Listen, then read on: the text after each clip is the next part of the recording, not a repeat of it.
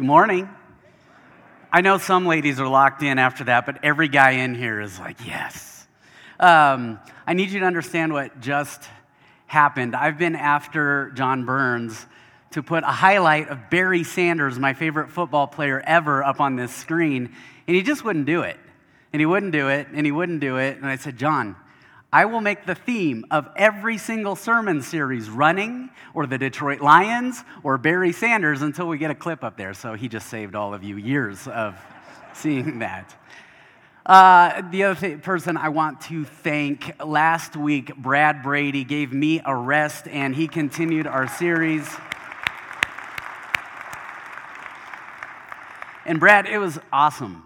It was awesome. In fact, when I listened to it, I went, I'm just gonna give that message again this week and see if anybody notices. So, well, one other thing I wanted to talk to you about. Many of you, if you got your bulletin, you saw we have an insert in there because we are well aware of what is on everyone's minds right now with the coronavirus going around. And so we want you to know that, number one, this is on our radar, especially in the context of us gathering as a church. And if you didn't get one, there are some at the visitor center on your way out. Please grab one on your way out. We've got some practices that we would love, that we've just been paying attention to briefings from local, national, global health agencies and what they're recommending, and those come from sources even within the church that are well connected. A lot of it is just common sense. But one thing we don't have on here, we talked about using a wave or an elbow bump. Okay, you can do the fist bump. I would like to advocate something from my high school days in the late 90s. This is how we all greeted one another. So I'd like to propose we bring that back. If you're over 40, watch your neck. I did this the other day, and I was like, oh, I need a chiropractor, all right? And if we're going to bring that back, I'm going to advocate we bring the bowl haircut back as well from the late 90s, but you go first, not me. So, well, in light of this, can I pray? Because I believe that even in the midst of this, even with everything that the media is putting out there, and it's hard to know what to believe, here's the thing. We know people that are connected in the medical community, but we know our Heavenly Father in the midst of all this. And so will you pray with me? Heavenly Father, as we dive in this morning to your word, would you remind us, just in the context of everything going on in our world, and specifically this coronavirus, that you can see the fear that it has perpetuated, and we want to be wise about how to handle it and go about it. But Lord, we know that you know, and that you are still on your throne in the midst of it. And so regardless of the developments, obviously we pray. We come to you and pray for a halt to the spread of this virus. But in the meantime and in the midst of it, we pray for the reminder of your perfect peace and even the opportunities to express to those around us, to the community around us, the world around us, the hope that we have in your Son, Jesus Christ. We pray all this in Jesus' name. Amen. Thank you. Well, I was thinking back this week, and I was reminded of growing up. Our education system gives us some very valuable, practical, technical life skills. And I started thinking back at some of the peripheral learning that happened through the years. Now, for instance, years ago, wasn't good at math, was not good at math at all. And so my dad would sit with me at the kitchen table every single night, and we would work on math. And I remember one of my first math lessons was actually not anything tied to the processes and formulas and how you arrive at the answer to a math problem. One of my earliest learnings was actually when we sat down at the table, and he sat down with a pencil, and we started working on math, and I sat down with a pen. And the first thing my dad ever taught me about math is you don't do math with a pen. Because why? Because you need that eraser, and you need something that can be erased. Years later, we had a condo that we rented out, and I remember coming to the table with the would-be tenants, and I had forgotten a pen, and so we're sitting there with the contract, and they decided to pull out a pencil to sign the contract with. Do you sign a contract with a pencil? No, you don't do math with a pen, and you don't sign contracts with a pencil. And then this caused me to think back, I'm going back a little ways. Growing up, it was junior high, and I remember I got this note from this girl. And this girl liked me, okay? This was like the last time this has happened before I got married, okay? After junior high, it just didn't happen. So this girl gave me a note, and it was a love note, okay? So nothing wrong with that. Appreciate it. I understand. I like me too, okay? But it was this love note, but the instrument she decided to use to convey this was not cursive. It was not like hearts or anything like that. She cut words out of the newspaper and magazines like a ransom note. It said, hey, I really like you. Would you like to go out? And I just thought, do you like me? Or are you going to kidnap my family or something? Because this just doesn't line up. And see, in our world, we can understand there are certain instruments that need to be used for certain tasks. And so, if you need pens, you go buy a package of pens. If you need pencils, you go buy a package of pencils. But that's not quite how it works with our Heavenly Father. And I believe as we've been walking through the book of Jonah, there is a reminder of how our Heavenly Father does things with the instruments he uses. Because as we're going to discover, as Jonah discovered, as we're going to be reminded as we walk through this, and especially this morning, as we go into chapter 3 of Jonah, there is a reminder that God writes his message to the world with instruments he has formed with his word. God writes his message to the rest of the world with instruments he has formed with his word. And what that means is that you may not come out of the box completely ready. But a lot of times this is what we do. And a lot of times I've had too many conversations with people that they look in the mirror and they go, God, you can't possibly use me. And I know that's been my own experience as well. Because we look at him and then we look at ourselves and we go, how can he use me? And the truth is, he wants to use every single one of us. Because in the beginning, he had his word. In the beginning, there was a message he wanted to send. But he chose. He chose in the middle of it to look upon us and say, I want to use every single one of you as an instrument to convey that message. And I want to use my word to form you. Now, here's the problem. Jonah chapter 1. Jonah chapter 1, we saw the problem. If you've been here, or if you haven't been here, we've been walking through Jonah. But at the very beginning of Jonah, it says, the word of the Lord came to Jonah. Sentence later, but Jonah ran. But Jonah ran. See, there was an issue with the instrument, and you look at it and you go, Lord, your plan's not quite perfect here because there's something wrong with the instrument. It looks like the wrong instrument. It looks like we have an issue. And as we're about to see, the Lord knew exactly what he was doing. But what we do is we look around, and when it comes to the word of the Lord, it's easy to set aside the very thing that God wants to use to form us. And so the question this morning is not what can I do differently? What can I look like? How do I be the instrument God wants to use?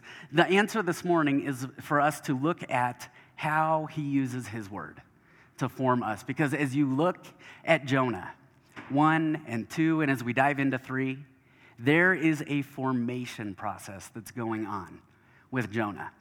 Now, obviously it says, the word of the Lord came to Jonah and Jonah ran. But as you walk through, you remember we walked through chapter 1 of Jonah. And what did God use his word to do? God sent a storm. God sent a storm. And what happened was Jonah ended up on rough seas. After running the other direction, Jonah ended up on rough seas. And after the storm arrived, he decided to check out. And he decided to go to sleep. And when he finally woke up, he was woken up by somebody else on the boat. And there's something I don't want you to miss here as we look back at chapter 1. Because as this storm arrived, you know who Jonah was with? See, when Jonah ran, Jonah was looking at Jonah. And Jonah was worried about Jonah. But when the storm arrived, Now Jonah is with people. He's with some other sailors. And there's a reminder in this, and I still, even as recently as this past week, I was reminded as I walked next to somebody, and as I was listening to the storm that's hit their life, I was reminded that God's word, it can disorient us. He can use his word to disorient us, and it could possibly bring about a storm, but it's a storm that puts us with people, and it gets our eyes off of us, doesn't it? I mean, think about some of your biggest storms in life.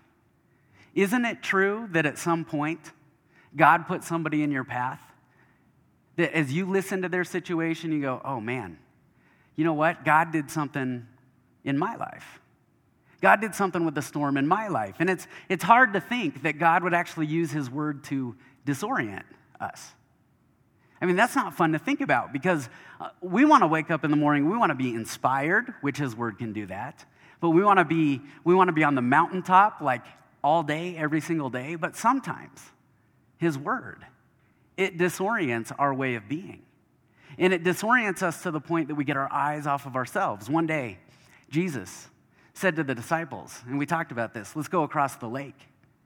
And in literally obeying the word of God himself, what'd they go into? A storm. A storm. See, it's possible. God may first need to disorient our ways to get our eyes off of ourselves. But then, as we continued into chapter 2, as Brad talked about last week, it says the Lord sent a wind that created a storm, but then the Lord provided a fish to swallow Jonah. Now, I just read that sentence and I go, that can't end well. It just can't end well. And that can't feel good. And the truth is, it didn't. As Brad preached last week, you see the crying out of Jonah from a very tight, pressed-in space. And this is the other thing God does with his word. It disorients us to get our eyes off of ourselves and onto other people. But the word of the Lord provided a fish that put Jonah in a tight, pressed-in place so that the only one who could minister to Jonah in that time was who? His heavenly Father. See, God may need to use his word to disorient us, to get our eyes off of ourselves, onto other people, and onto him. Now, that's not really our first thought in the morning, though, is it? Because I got to be honest, much of my day is planning around the avoidance of storms, isn't it?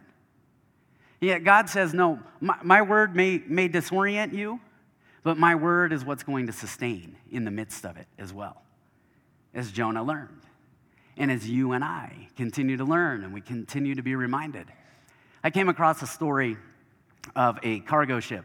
In 1992, there was a cargo ship coming from Hong Kong over the United States, and it had all kinds of shipping containers on it, but a storm came up, and several of these cargo containers were lost into the ocean, and one of them broke open, and it had 28,000 plastic and rubber bath toys.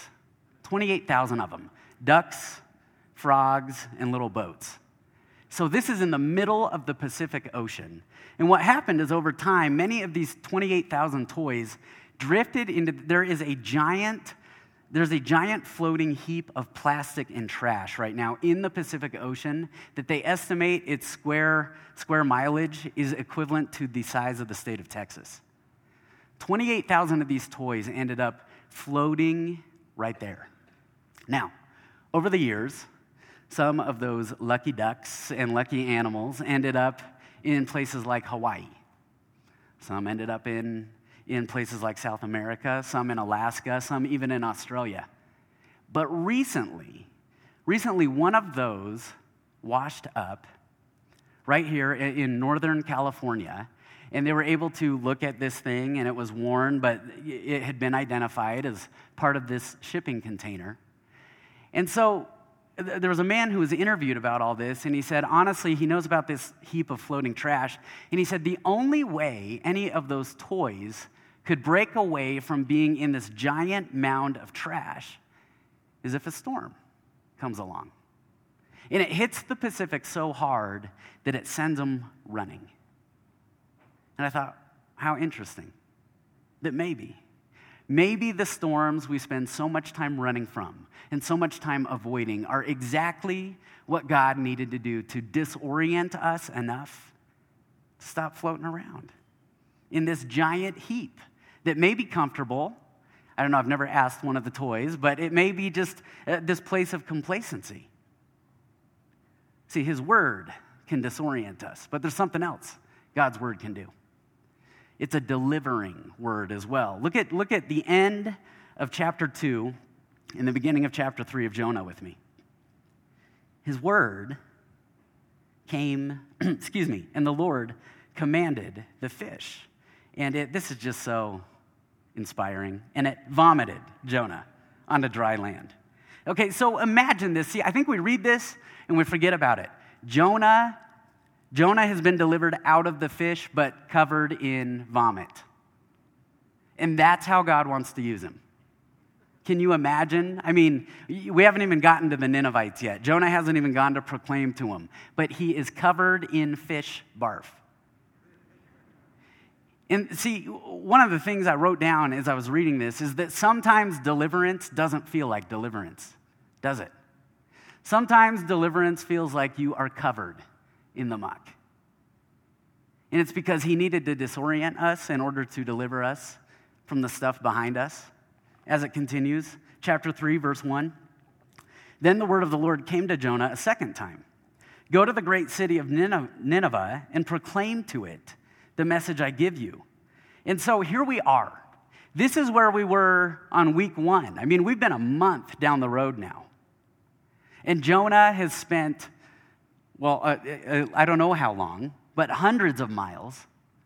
Jonah has been in a storm, in a fish, and here we are at square one, all over again. And the word of the Lord came to Jonah.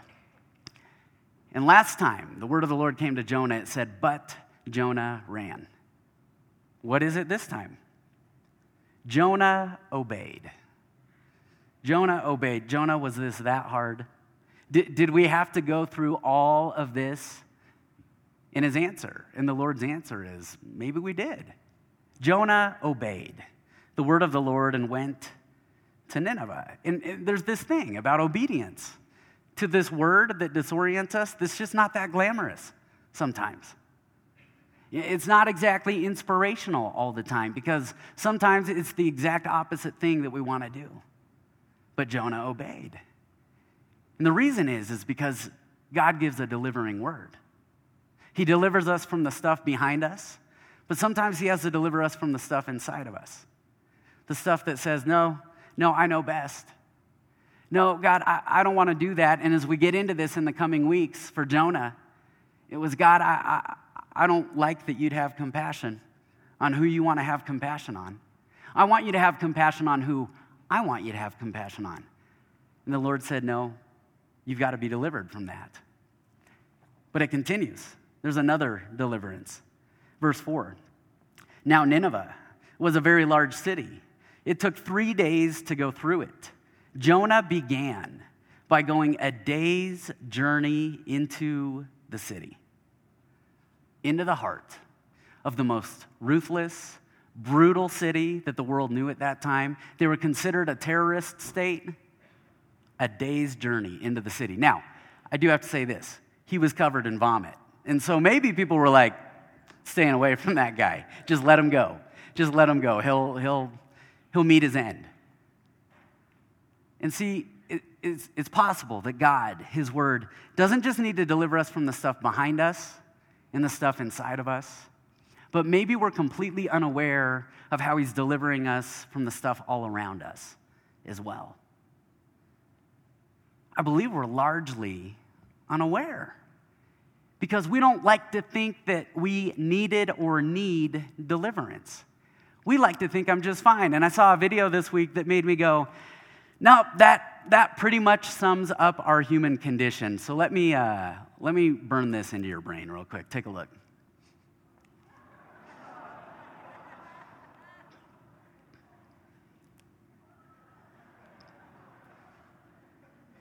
Can we loop that one more time just for coronavirus practices we're not going to utilize? Okay.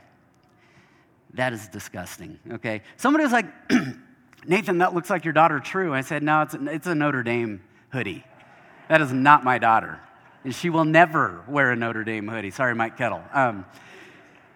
And as I watched this, I was actually reminded of a couple months ago, I went to a football game, a high school, the state championship. Columbine was playing. Go Columbine! Anyway, they were playing in the state championship. And I went with somebody whose name I'm not going to mention because I still want you to talk to them after I tell you this story. So my son Lincoln and I went with this person and their son. And I took Lincoln and their son to get a snack. And both boys said they had to go to the bathroom. And so we go into the men's restroom at, what's the name of, what is it now? What is it? Empower Field. I'm not used to it. I'm going to call it's Mile High. Okay, so at Mile High Stadium, we are in the men's bathroom. And so helping Lincoln out, and this other boy goes into the stall, shuts the door, and locks it. I was like, okay, just come out when you're done. And so I'm washing Lincoln's hands, and I look, and this kid is army crawling on the floor underneath the stall. And I just went, these are the future leaders of America right there. And then I thought, you know what? That was me, though, too. That was me at one point. Because you know why? We all just need deliverance. And God says, I'll use my word to do that. I can use my word to disorient you, to get your eyes back on people and on me. I can use my word to deliver you. But there's one more thing. There's one more thing as we look at just this first part of Jonah chapter 3. It's a directing word. Jonah began, I'm going to read this again. Verse 4, Jonah began by going a day's journey into the city, proclaiming 40 more days, and Nineveh will be overthrown. The Ninevites, it just says it so casually. The Ninevites, these ruthless, brutal people, believed God. A fast was proclaimed, and all of them, from the greatest to the least, put on sackcloth. Now, I read that, and I just go, how? How does that happen? I mean, it's a message that doesn't even feel good. It doesn't even feel good. You want to know why? Because it was the Word. That's what God's Word does. God's Word is fully capable of directing our lives, other people's hearts. It goes on. When Jonah's warning reached the king of Nineveh, he rose from his throne, took off his royal robes, covered himself with sackcloth, and sat down in the dust. These were actions of grieving and mourning and repenting and turning from his ways. And we'll get into that more next week. But I read this and I go, how did the message get to him? Because it doesn't say Jonah just walked right up. I highly doubt Jonah, covered in fish barf, was going to get access to the king of Nineveh, as large as the city was. How did the word get to the king of Nineveh? We don't know. But see, that's the mystery of how God's word works. It can disorient us. It can deliver us. But it also directs us. Maybe in ways we can't possibly know. And honestly, the more I try to put a formula to it, the more I think I just go down a tangent that God didn't intend to go on. There is a mystery to God's ways and God's word that I believe we've got to submit to and be okay with not knowing all of the answers to. There was as I read this, I just thought, this is kind of like that game of, remember Telephone? We used to play this with the youth group all the time. And I realized there's this nature of you get the message, somebody whispers it to you, you give it to somebody else, and then there's a point where you cannot control what it does. You can't control what his message does, can you? And there's always somebody who needs to screw the game up. That was usually me, but it just always seems to happen. And I think a lot of times what God is inviting us to do is just say, hey, here's my word, pass this along. And leave the ways, leave the impact, leave the outcome, leave the timing to me. We actually just yesterday in the mail, Kara came in with the mail and she said, hey, we we got a Christmas card. I was like, we got a Christmas card? And I looked at the postmark, and I thought, who are these idiots, okay? And don't worry, there's nobody in here. But I looked at the postmark, and it was actually sent mid-December.